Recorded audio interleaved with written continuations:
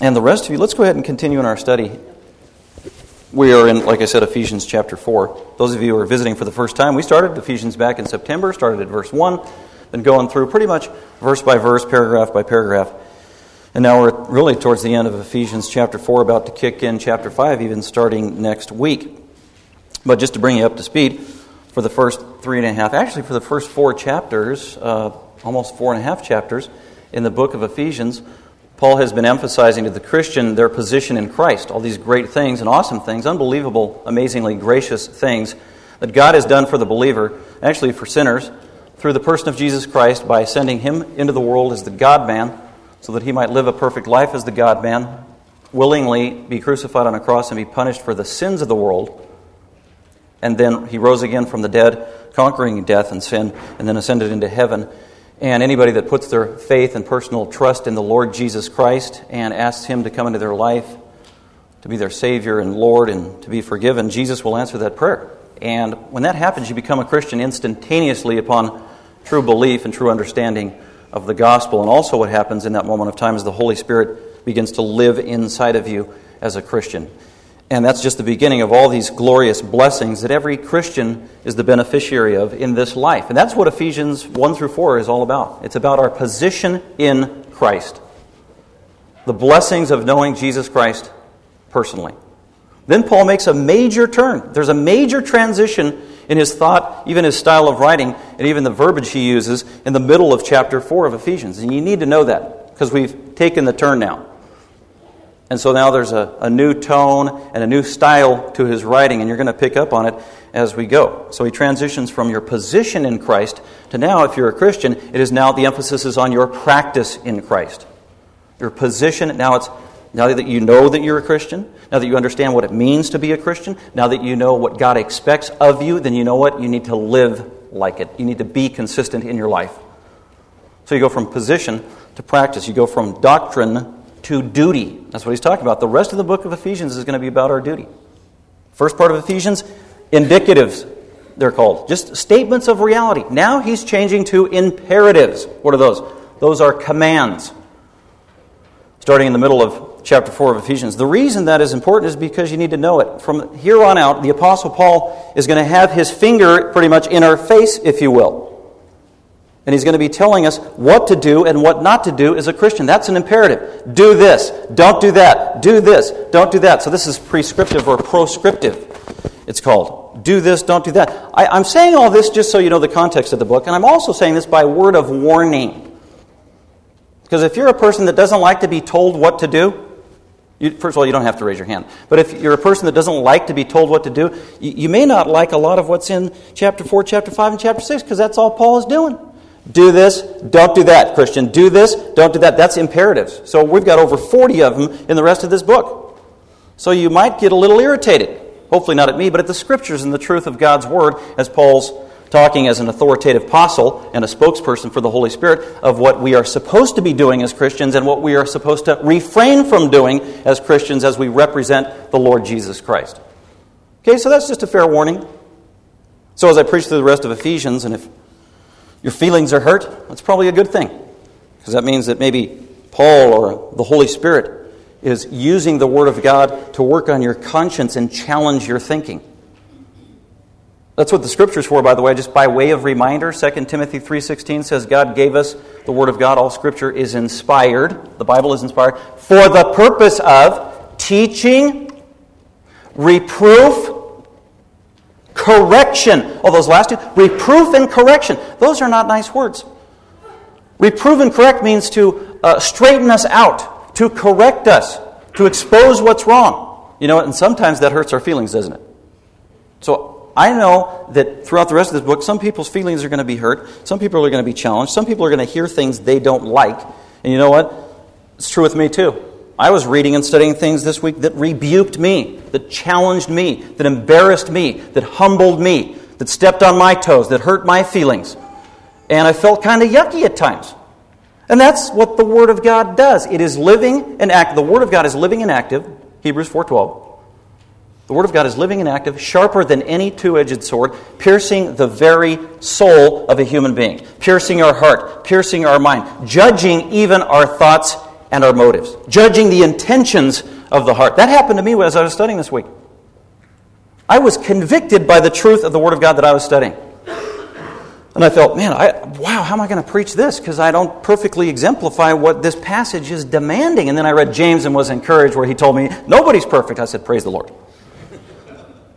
So what is this that Paul rebuked me of this week that hopefully he might rebuke or at least challenge you or maybe even encourage you? Well, that was with regard to the use of your mouth as a Christian, your words. So let's go ahead and look at it. By the way, the title of the sermon today, I just put, Watch Your Mouth, exclamation point. That's what it's all about. Watch your mouth, Christian. Did your mother ever say that to you? I think my mother said that to me. But she had 10 kids to say that to, so I don't know if I was the youngest, so maybe I got skipped. But anyway, watch your mouth, because that's what Paul's trying to tell us. Follow along with me as I read about how we're supposed to guard our mouth and have a Christian mouth in terms of our speech. Starting at verse 29, Paul says, Christian, let no unwholesome word proceed from your mouth, but only such a word as is good for edification, according to the need of the moment, that it may give grace to those who hear. And do not grieve the Holy Spirit of God, by whom you were sealed for the day of redemption. Let all bitterness and wrath and anger and clamor and slander be put away from you, along with all malice.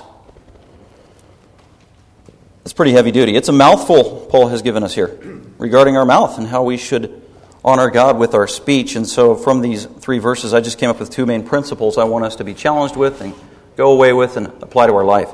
2 principles are in your handout there if you have a handout. Number 1 is that Christians should be characterized by constructive speech. That's the first 2 verses.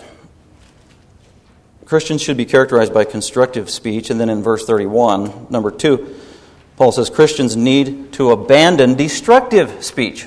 So it's all about constructive speech and destructive speech.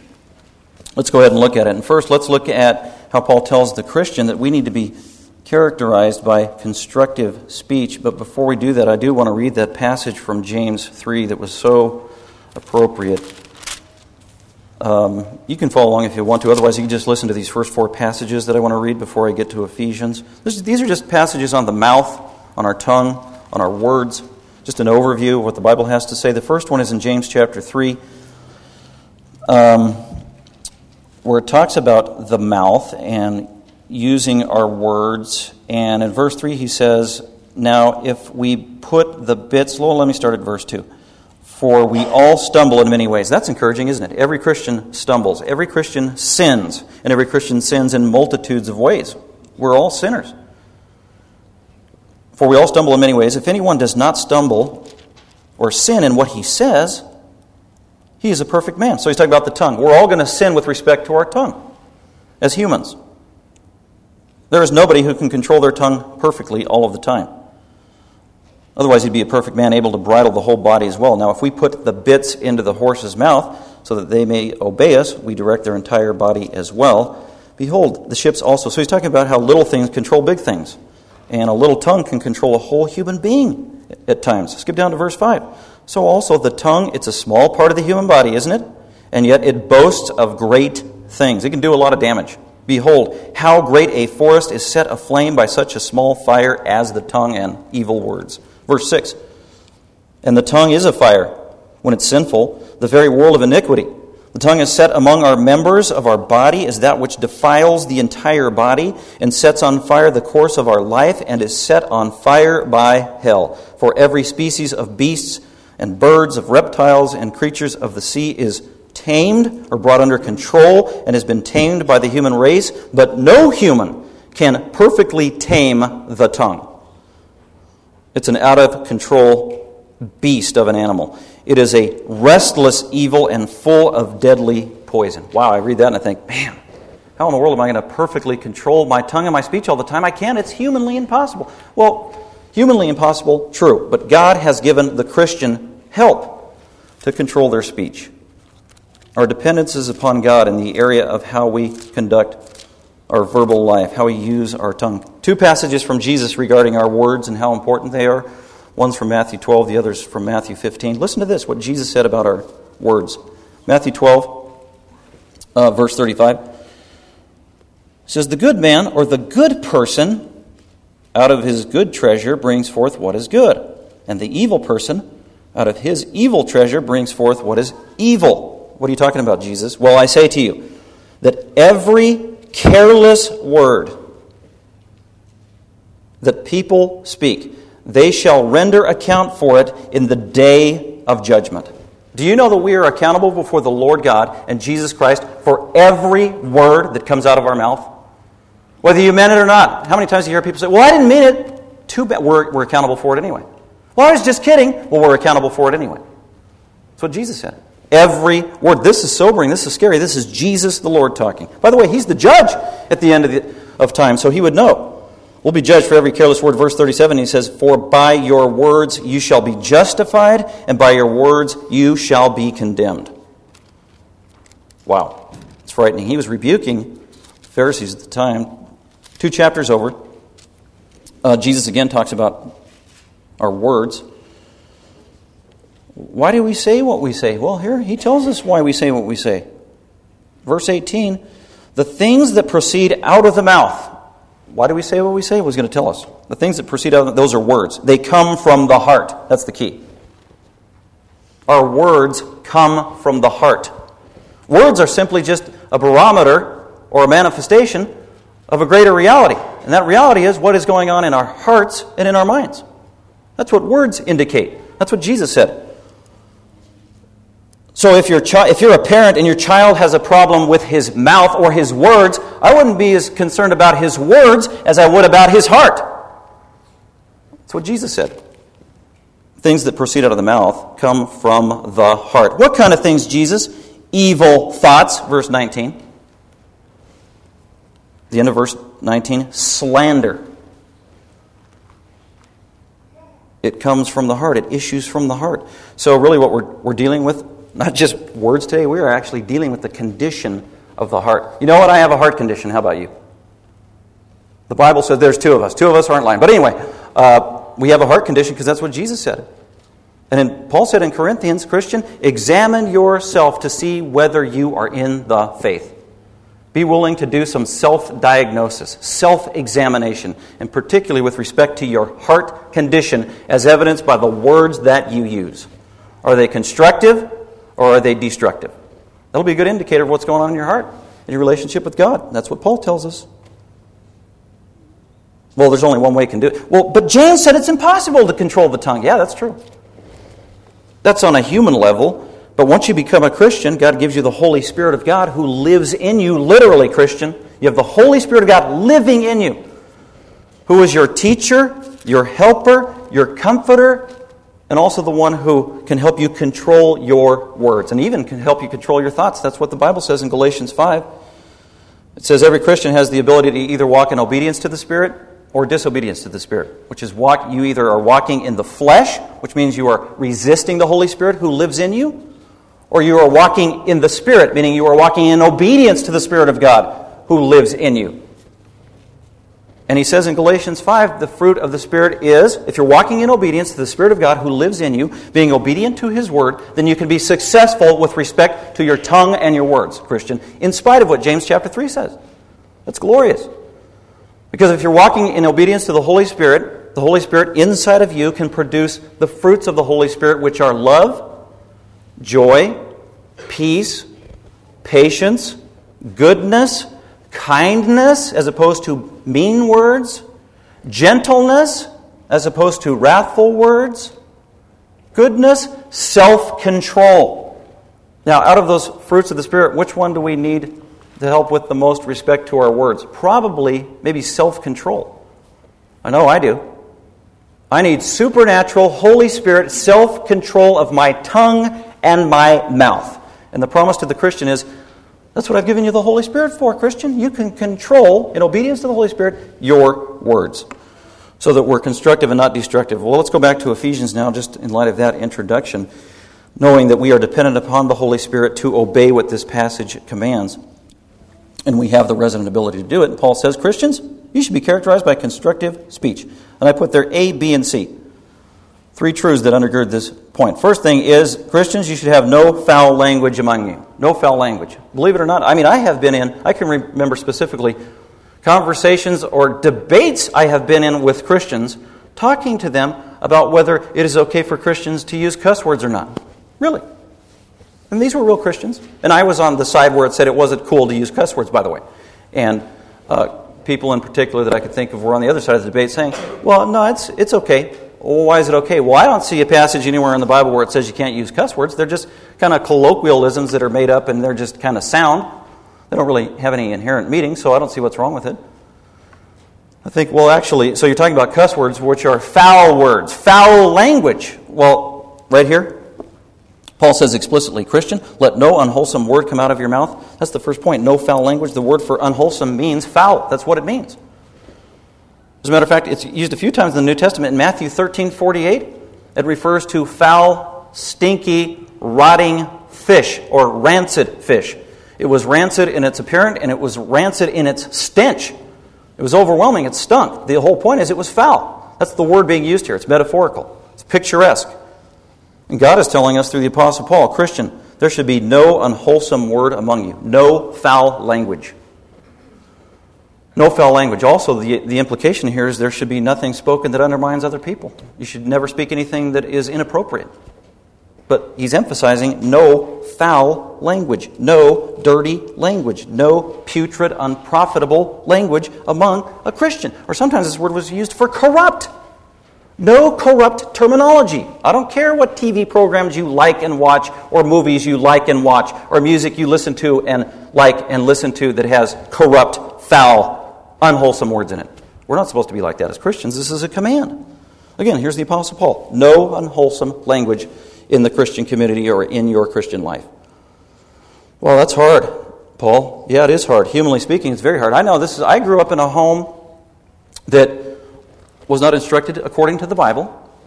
I did not have a Christian worldview. I didn't start studying the Bible until I was in college.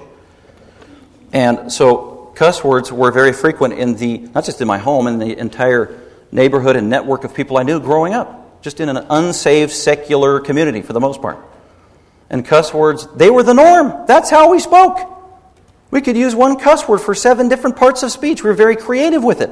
It's just normal. If you go to a public high school or middle school, you're probably going to have a proliferation of foul language all over the place.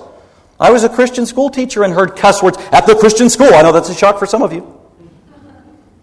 That's just natural to the sinful human heart, is foul, sinful language. That's how I grew up. That's how my mentors spoke. That's how my friends spoke. That's how people at school spoke. That's how my neighborhood spoke. That's the television shows that I watched.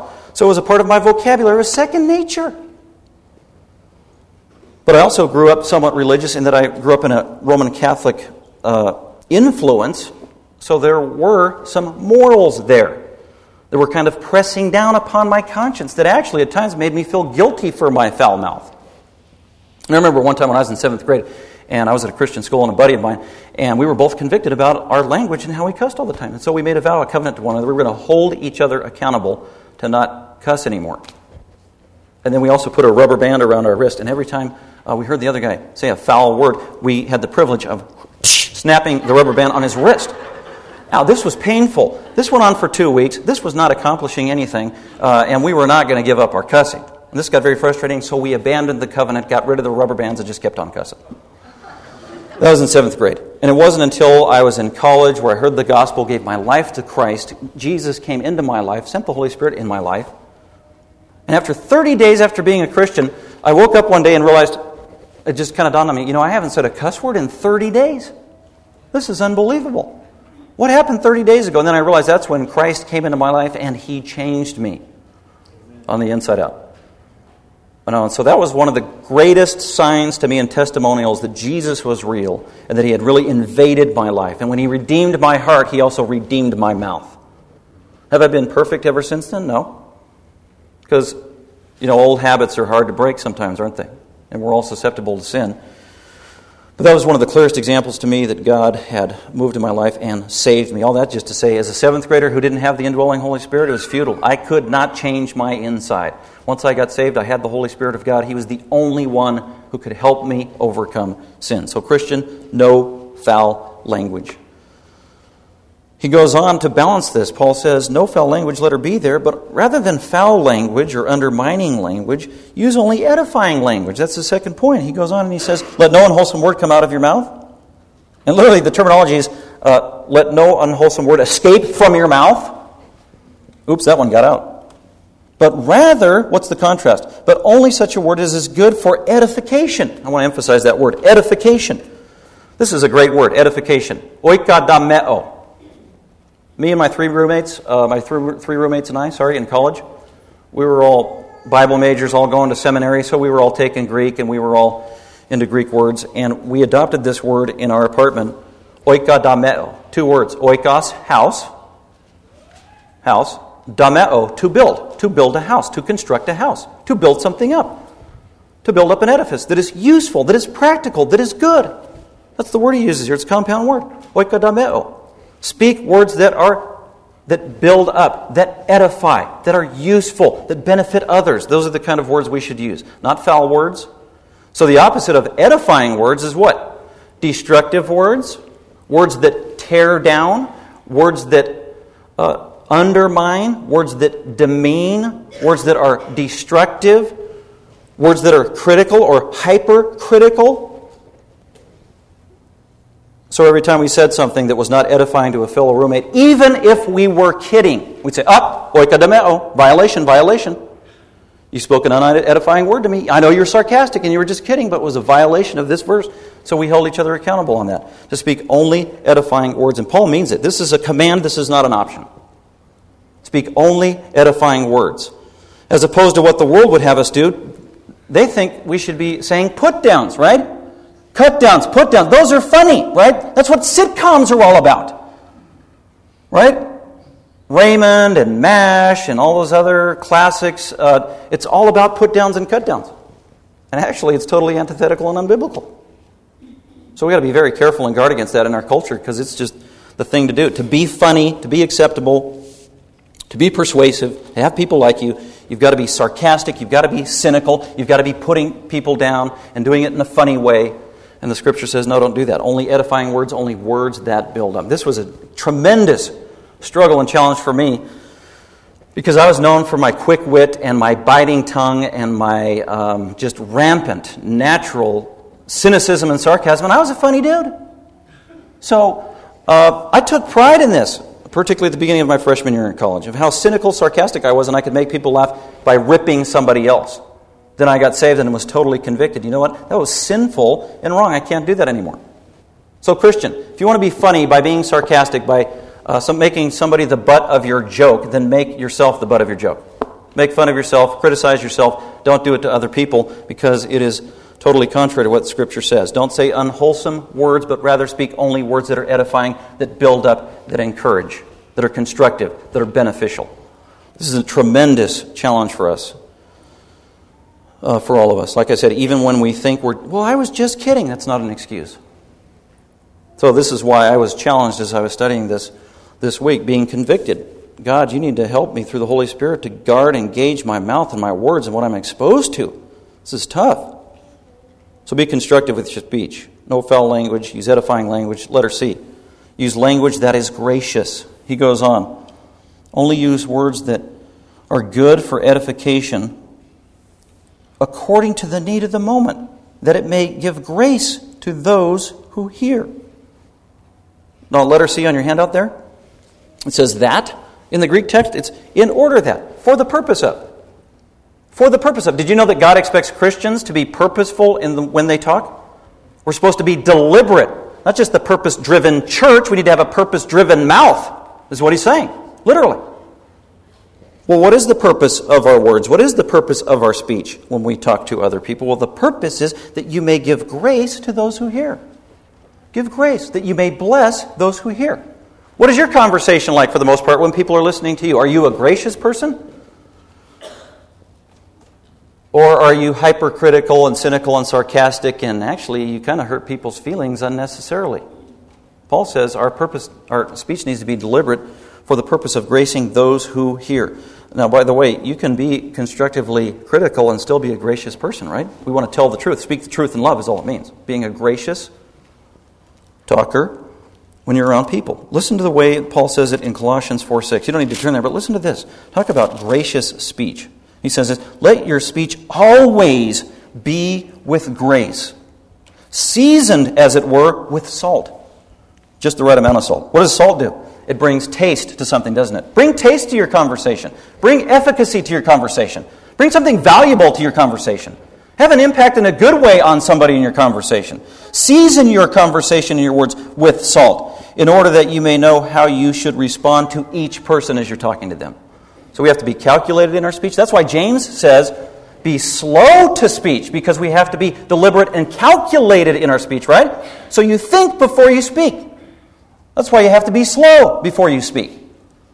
And when we do speak deliberately, we are speaking with the purpose of being gracious, regardless of whatever needs to be said. And a rebuke even can be gracious. The truth can be gracious. A blessing needs to be gracious. So that is the purpose when we speak. That is constructive speech. No foul language, edifying language, language with a purpose that is gracious towards those who hear you. And then he goes on at the end of the verse. Listen to what he says, or actually the next verse. No unwholesome word proceed from your mouth, but only such words that are good. By the way, the word good there, in the middle of verse 29, agathos, where we get the name Agatha. It's a beautiful name. It means good, really morally pure. So much for cuss words and gutter talk. Speak only words that are morally pure. Only such a word as is good for edification according to the need of the moment. Timely words. It's not even just what you say sometimes, it's when you say it, right? The timing of your word is very important. That takes tact, that takes prayer, that's being conscientious, that's being deliberate. According to the need of the moment. Because when somebody is downcast, maybe they went through a tragedy in their life, the last thing in the world they need is some sarcastic, offhanded, superficial comment, right? They need encouragement to minister to the soul according to the need of the moment. You never know what a person is going through, what's going on in their mind, what suffering they have in their life. That's why we need to be careful with our words, in order that it may give grace to those who hear. Verse 30, and he says, and do not grieve the Holy Spirit of God. This is a continuation of verse 29. This all goes together. What Paul's saying is if you use unwholesome words, and you use words that are not edifying, and if you use words that cut people down, and you use words that hurt people's feelings needlessly, and if you use words that are sarcastic and cynical in the wrong way, and you use foul language that is inappropriate, you're going to affect people, you're going to hurt people. Not only that, you're going to grieve the Spirit of God. Do not with your mouth and your wicked words grieve the Holy Spirit of God. That's what he's saying. Grieve, that's an emotional term. Did you know the Holy Spirit is a person? He's invisible, He's God, He's eternal, but He is a person. And as a person, the Holy Spirit has emotions. He's an emotional being. We were made in God's image, and we have emotions because we were made in God's image, because God is an emotional being. And here's one of the emotions that the Holy Spirit has. He has grief, sorrow, sadness. When does the Holy Spirit get grieved, sorrowful, sad? Well, when Christians in particular use inappropriate language, especially when they're ripping on other people in the wrong way. That grieves the Holy Spirit. It grieves the Holy Spirit who is in heaven and everywhere when you do that. It grieves the Holy Spirit of God that might be in the Christian that you're ripping on. And most of all, it grieves the Holy Spirit that lives inside of you, Christian. So that kind of talk stifles and stymies and truncates our own Christian growth and our own Christian sanctification. He is grieved. Don't do that, Paul says. Do not grieve the Holy Spirit of God who lives in you, by whom you were sealed for the day of redemption. Christian? By the way, where is it typically the hardest to control your mouth? Where do you mess up most of the time? Well, I've heard people say, and I know this is true of me, it's at home, isn't it? It's around the people you are most familiar with. And unfortunately, it is probably at the deepest level in marriages. In a lot of marriages. Not all marriages, but in many marriages. I've done enough marriage counseling over the years to know this is true. I've been married long enough to know this is true. So all the more when God has brought you together as husband and wife to make you one flesh, especially if you're both believers, and you're supposed to be united in everything, and then you start attacking one another with your words, with unedifying words and foul words, you are grieving the Holy Spirit in the very person that you're supposed to be one flesh with. Talk about undermining the work God's trying to do in your life, Christian. That is a tremendous challenge for all of us. And if you have kids, this is a challenge, right? Both for you controlling your mouth with your children and also teaching your children to control their mouths. Tremendous challenge. But this is very practical. We need to talk about this. This is a reality we have to confront every single day. Having godly speech in our own life, in our families, in our marriages, and in all of our relationships. So use edifying, constructive language so that you do not grieve the Holy Spirit of God in your life. But use constructive speech, Christian. It goes on. Let's look at point number 2. Christians need to abandon destructive speech. Now he's going to get very specific. He talked about the positive side of the kind of language we need to use, and that is words that build up, words that are edifying, words that are encouraging. By the way, it'd be good to do a little diagnostic test of yourself, and I will do it with myself by asking a couple of key questions. Do you typically spew more critical words when you talk to people? Or are you known more by constructive words when you talk to people? Or, even more challenging, do you use more critical words about people behind their back? Or do you use more edifying, constructive words about people behind their back? That's just a good, stop, pause, evaluate, check our hearts. God, help me assess. Have my spouse assess and help me. Have other Christians help me. Give me the balance, give me the perspective. And if we have a tendency to be more hypercritical, illegitimately, or undermining, or cynical, or sarcastic, we need to repent of that sin. That is a sin. We need to repent of it. We'll talk about that in just a minute, but that's just a good time to pause. But go on to number 2. Christians, we need to abandon destructive speech. And that's verse 31. Look at the list of very specific words that he gives regarding destructive speech that can be so harmful. And it's all in the context of a command, okay? Do this, do that, don't do this. Well, don't do what, Paul? Let all bitterness and wrath and anger and clamor and slander be put away from you, along with all malice. Every single one of those words is specifically dealing with our language or is directly related to our language and our speech. And they're very enlightening to look at them. And I'm so glad that Paul gave all this. He got very specific. He didn't just say, stop using bad language, or stop using hurtful language, or stop using negative language. He got specific. Bitterness, wrath, anger, clamor, slander. The reason I'm glad he did that is because there's something there for everybody, regardless of your personality. Some of you tend to be more verbal than others. Some of you don't talk at all or whatever. And you would think maybe by the end of this conversation that, I got through scot-free because none of this applies to me. Because you're not a verbal person. Or maybe you're not a loud person. Like me. A loud guy. Talks loud. Ow, you talk too loud. I hear that. No, there's something here for everybody. Whether you're passive or aggressive. Whether you're loud or quiet. Regardless of your personality or your temperament. Regardless of your gender. So Paul confronts every single one of us, or every susceptibility of just being a human. So let's go ahead and look at these things that we need to just put away. By the way, the command is that we put these things away. Verse 31, where it says put them away, that means put them away once and for all. Cease and desist. Stop. There is no excuse. This is inexcusable in the Christian life and in the church. This kind of language. There is no excuse. Get rid of it. That's what he's saying. Again, he's got that finger wagging in our face. That's the implication of this command. Get rid of your foul speech. Here are the specifics Paul gives us. First of all, he says, let all bitterness be put away from you. By the way, it should say no resentful words. Not mo resentful words, because that's just the opposite. It's no resentful words. Okay? Mo is the original, not Greek, but, well, anyway. So just fix that.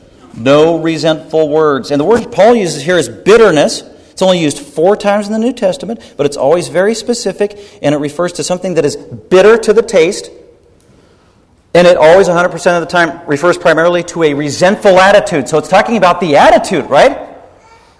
So Paul's addressing where it all starts. Our bad words start with a bad heart. Our bad words start with a bad attitude. Our bad words start with bad thoughts, don't they? That's what Jesus said. Out of the heart issue forth bad words. That's what Paul's saying here. Put away the bitter attitude. The resentful attitude. You know what a resentful attitude is? It's an unforgiving attitude. That's why Paul said earlier, if you have a grievance or you're angry at somebody, then you better be forgiving. Do not let the sun go down in your anger. If you hold on to sin, or if you don't have forgiveness and you hold on to a grievance you have against somebody and let that fester, that's going to turn into bitterness over time. And you know what's going to happen? It's going to grow and become like cancer, and it will turn into resentment. Once it reaches the point of turning into resentment, it's probably going to manifest itself with hateful, mean, sinful speech, because that's what he's going to get to. It'll manifest itself some way, probably in anger, with angry words. So we got to start there. How do we control these things? We've got to start with the attitude. We've got to put away resentment. We've got to be a forgiving person. That's what Paul said in 1 Corinthians 13. He defines love. Love is all these things. Love doesn't do this. Love does not keep a record of wrongs made against you. Which means love forgives. Put it away. Forget the sin. Question, Christian, is there anybody in your life right now that you have resentment towards? Think about it. If you have resentment towards somebody, that's not good. I'm glad you're recognizing it in your own mind, but if you do have resentment against a particular person, that is not good. Because that means there's bitterness swelling up. Well, what if I have resentment against a particular person? Jesus said in Matthew 5, you have got to deal with it, and deal with it immediately. You go to that person, you try to do whatever you can to make it right. Paul said in Romans, insofar as it depends upon you, be at peace with all men. Confess that sin to God. Like David said in Psalm 51, against you and you only have I sinned. God, you've got to confess the very specific sin. God, forgive me of my hardness of heart towards this person. Forgive me of my unforgiveness. Soften my heart. Create peace in my heart. Create peace in our relationship if possible. And you've got to give the resentment over to God. Otherwise it'll fester and it'll manifest itself and it will rob you of your joy in the Christian life. So this is the heart, this is the attitude. We have got to constantly examine our heart and our attitude of feelings we have towards other people. So he goes on. He goes beyond the attitude now. He says, let all bitterness, that's resentment, and wrath be put away. By the way, he uses the word wrath and anger. Many times those are synonyms in the New Testament. So they parallel, sometimes they overlap. But there are many times where they're different in terms of their nuance or their meaning. And here, they definitely have a different nuance because Paul puts them side by side and then separates them with the word and, or the conjunction. These are two kinds of sinful talk or attitudes. Wrath and anger. Let's look at the first one. I put there, letter B, no outbursts of rage. That's how I interpreted the word wrath there. Let all wrath be put away from you. What is the word for wrath here, or rage? The Greek word is thumos. And it means literally in the Hebrew from which it came, to snort. That's what it means. Like a bull, a ravenous, raging bull that wants to kill somebody. That's what it came from. Very picturesque. Don't snort. Okay, guys? What does it mean? Well, it's metaphorical. It's talking about emotional burning rage. Outbursts of anger. Outbursts of anger. This is aggressive anger. You know how some people are called passive-aggressive? This is the aggressive person, not a passive-aggressive. The aggressive person. This emotional burning rage manifest through outbursts of uncontrollable anger.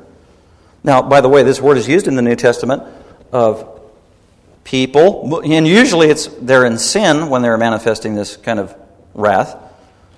It's used of Satan, and it's used of God, too, all over the Bible. But you know what? God has holy wrath, doesn't he? God never sins when he's angry, ever. He always does the right thing when he's angry. We, as sinful humans, we are not like God.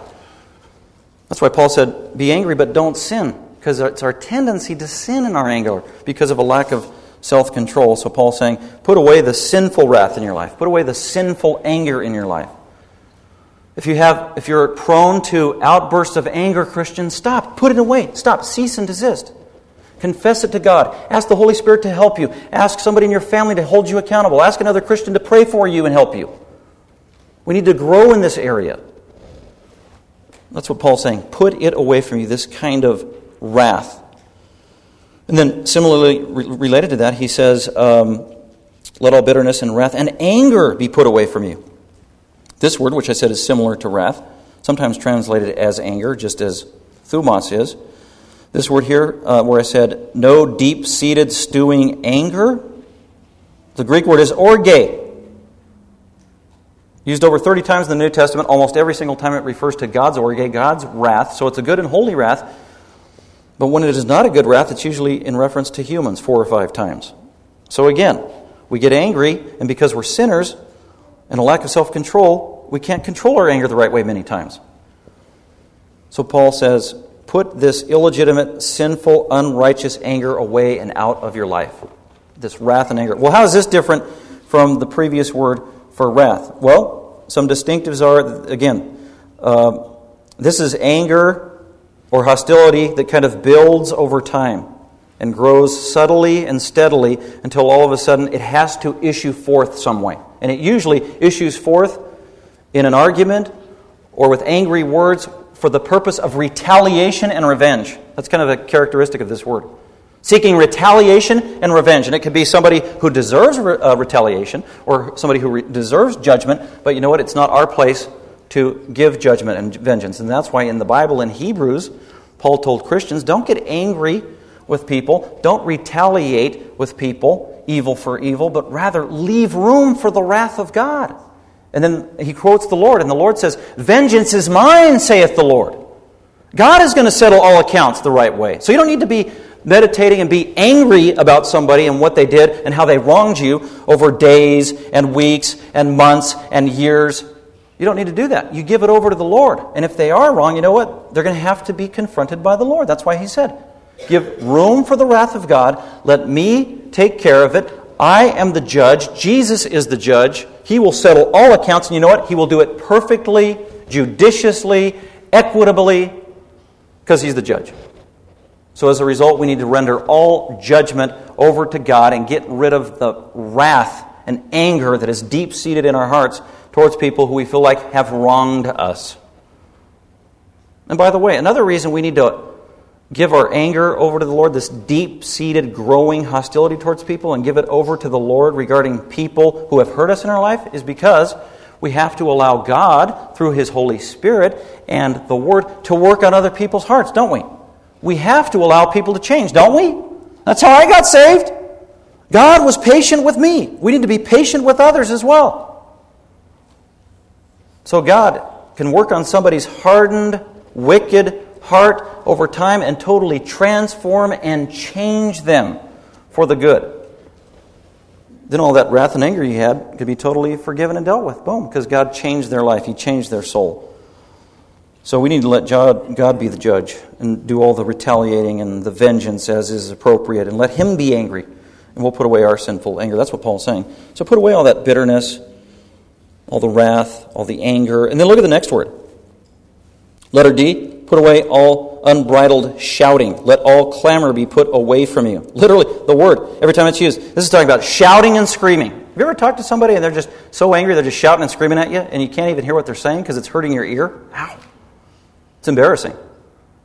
Shouting and screaming. There is no place in the Christian life for this, shouting and screaming. It's called clamor. It's just dissonance. It's noise. It's obnoxious. It is loud. It doesn't make sense. Just stop it. It's out of control. Totally lacks control of the Holy Spirit, who gives the fruit of self-control.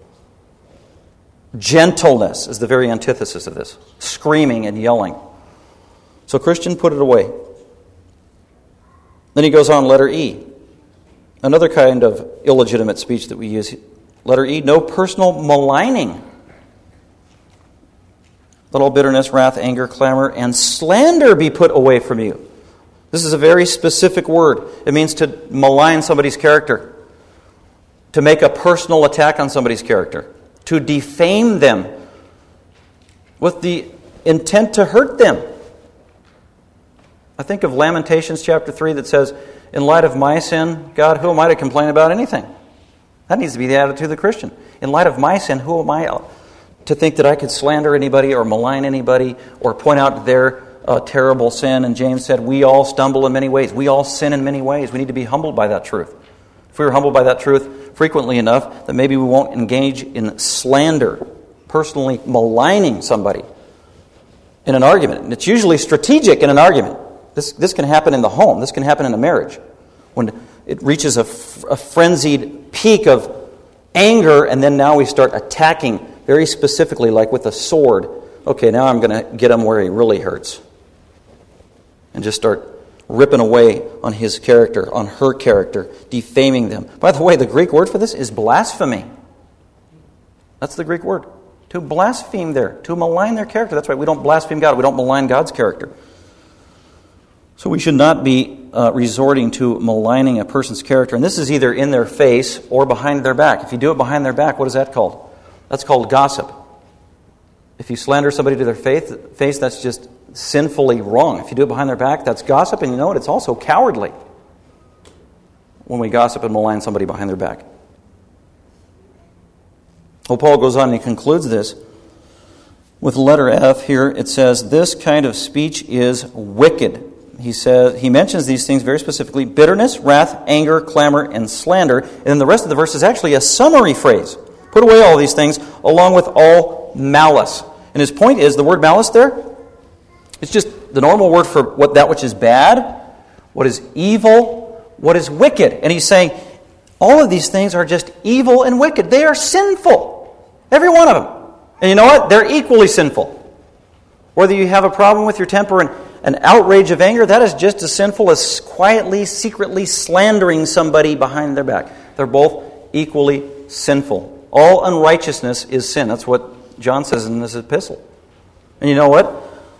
These vicious, wicked words, these are just as sinful and wrong and heinous to God's Spirit as are other acts of sin. Some people think, well, I'm not as bad as that sinner because I'm not a thief and I don't steal. Or I haven't committed murder, or I haven't done some act of sin. I don't lie all the time. I haven't hit anybody. I haven't stolen anybody's property. But at the same time, maybe they have a sinful mouth. You know what Paul says? All these things, these are vile, these are wicked, these are just as bad. They're an offense to God. They need God's forgiveness. So that's a great reminder for all of us, a great rebuke to all of us, a great rebuke to me that my words are important. I just think of 1 Corinthians 10:31 for the Christian. Whether then you eat or drink or whatever you do all to the glory of God. Everything. So whether then you eat or drink or the way you talk to people, do it all to the glory of God with His help. I need to say this additionally regarding our speech and the way we talk in the Christian community and in our homes and among one another and with the employees at work, and maybe most of them aren't saved, and so we can be sucked into this kind of undermining, sinful, wicked conversation that's easy to get sucked into, or based on television or whatever the influence might be. There are excuses that Christians make up as to why they don't need to comply by all of this. Very specific stuff which God has mandated regarding our speech. Here are some excuses that I've heard over time, or maybe some of the excuses I've used as a Christian. Some people say, well, you just need to understand it's my nationality. I'm Italian, or I'm Irish, or I'm German, or I'm Mexican. I mean, I've heard every single ethnicity used as an excuse. So it has nothing to do with your nationality or ethnicity, that you have a hot-headed temper and you're given and prone to outbursts of anger. You know what? It has nothing to do with your nationality. It's because you are a sinner is why you do it. It's not your nationality. That is not an excuse. Well, it's where I was born. I'm from New York. Or I'm from wherever. No, it has nothing to do with where you were born. It's because you are a sinner. I am a sinner. Well, you got to understand it's their hormones. No. It has nothing to do with your hormones. Jay Adams is one of my favorite pastors and Bible counselors, and he's probably almost 80 years old, a man I highly respect, but he is one of the most respected Christian pastors alive on planet Earth today. And I've read several of his books on counseling, and just about every single one I have counseled, he says this, he cautions Christians, don't let people use hormones or chemical imbalances as an excuse for sin. Now, hormones, they're real, and you have to contend with them, right? And certain hormones can make you irritable or unbalanced, and sometimes medication or practical things can help you balance your physiological hormones. That's true. So he's not denying the reality of the problem of hormones. But he's saying, don't let hormones be an excuse for sin, because God doesn't. He says it right here. Well, they're prone to outbursts of anger and rage. Well, it's their hormones. It's that time of the month. No, that has nothing to do with it. They need to control their mouth and their anger, because God said so. So this is very practical. Well, it's their upbringing. It's the way they were brought up. No, that's not an excuse. We're still accountable right here to the behavior of what comes out of our mouth. Jesus said we are accountable for every word that comes out of our mouth. It doesn't matter about your hormones or your ADD or your upbringing or your nationality or where you were born or just a misdiagnosis, which we want to do today in our society. And the secular world started this. The secular, humanistic, atheistic, anti-Christian, unbiblical world started misdiagnosing things, started misdiagnosing or re-diagnosing sins, like alcoholism. They don't want to call it a sin, which the Bible does. It is a disease, right? That takes all morality away from it, all responsibility. Alcoholism, it is a sin according to the Bible. It's real. It's in the church. We need to deal with it. We need to ask for God's help. All that just to say we can't misdiagnose sin and give it medical, psychological terminology when God has explicitly told us what it is. Outbursts of anger, that is sinful. No, he's just bipolar, or she's bipolar. No, you can be bipolar, I would imagine. But that's not an excuse for your sin.